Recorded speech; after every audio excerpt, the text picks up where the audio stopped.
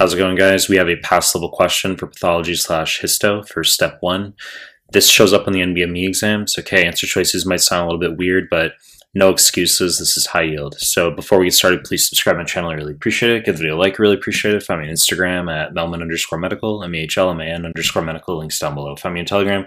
Links to the Telegram group and channel are down below. And I'll start the clip. So 41-year-old man, 12-hour history of abdominal pain.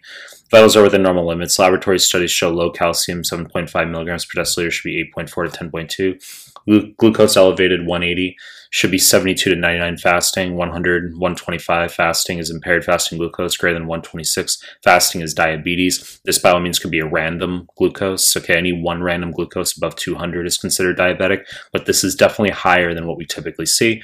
Alkaline phosphatase, normal. Okay, 50 to 150 is normal range. Here we have 100. Total bilirubin, 1.1 milligrams per deciliter. This is also normal, okay, which should be around 1.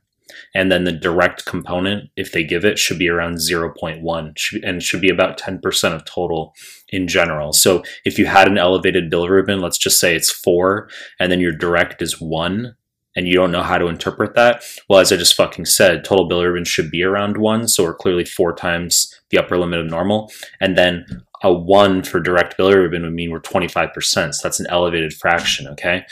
I'll continue through the question here. Amylase elevated. You don't need to know normal ranges. So we've got this image. You say, no idea what I'm fucking looking at. Okay, well, that's all right. Let's just continue through. So which of the following is most likely explanation for these findings? So let's just go through here.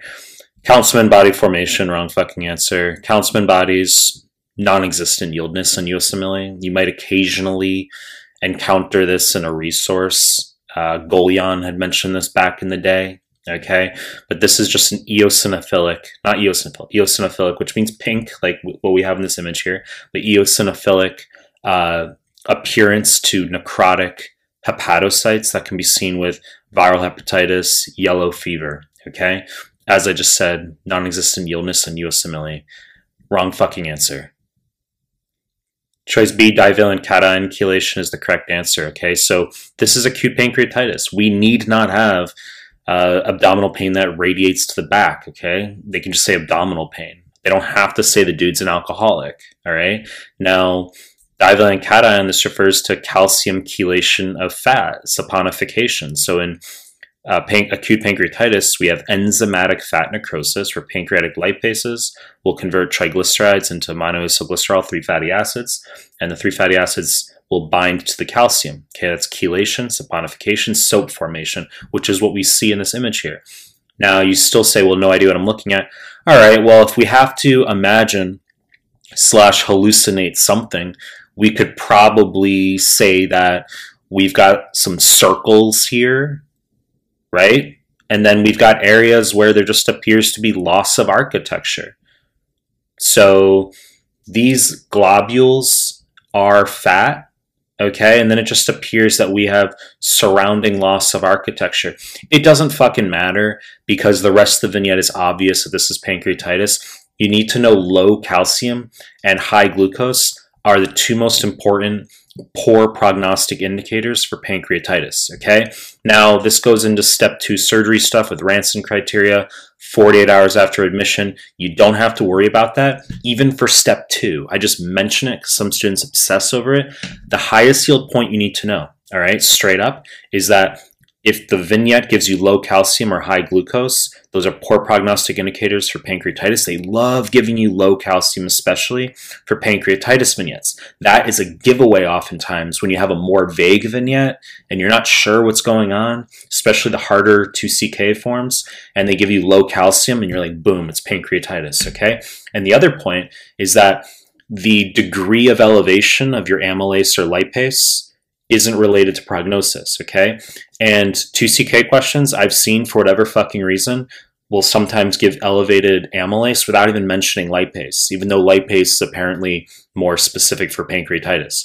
So let's just continue through the other answer choice here. I'll give you some high yield points. Islet cell hypertrophy, wrong answer. Obviously, you can have diabetes as a result of beta islet cell destruction. It would be necrosis, enzymatic fat necrosis as we have here. It's not going to be hypertrophy. Islet cell hypertrophy is seen in acute type 2 diabetes because we have insulin resistance. Okay, so I've seen that as an answer in one of the step 1 forms. Okay, you're just going to give a middle-aged male who is overweight, who they tell you glucose is super fucking elevated, and that's obviously acute type 2 diabetes, and then you just need to know islet cell hypertrophy.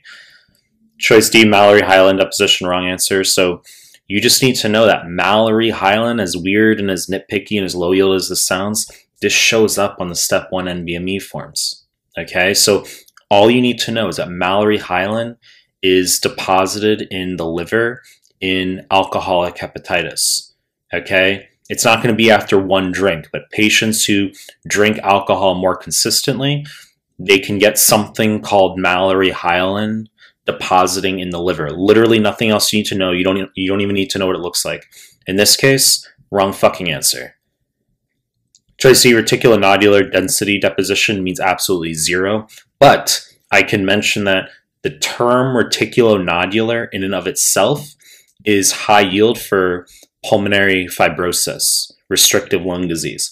So they might give you a patient who's 54, who has a 6-month history of dry cough, and they say chest x-ray shows reticulonodular or a reticular pattern. That just means pulmonary fibrosis, okay? So I want you to know reticulonodular pattern on a chest x-ray means restrictive lung disease, pulmonary fibrosis.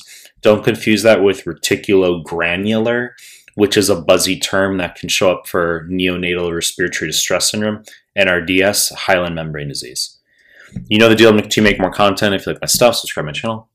I appreciate your time. That's it.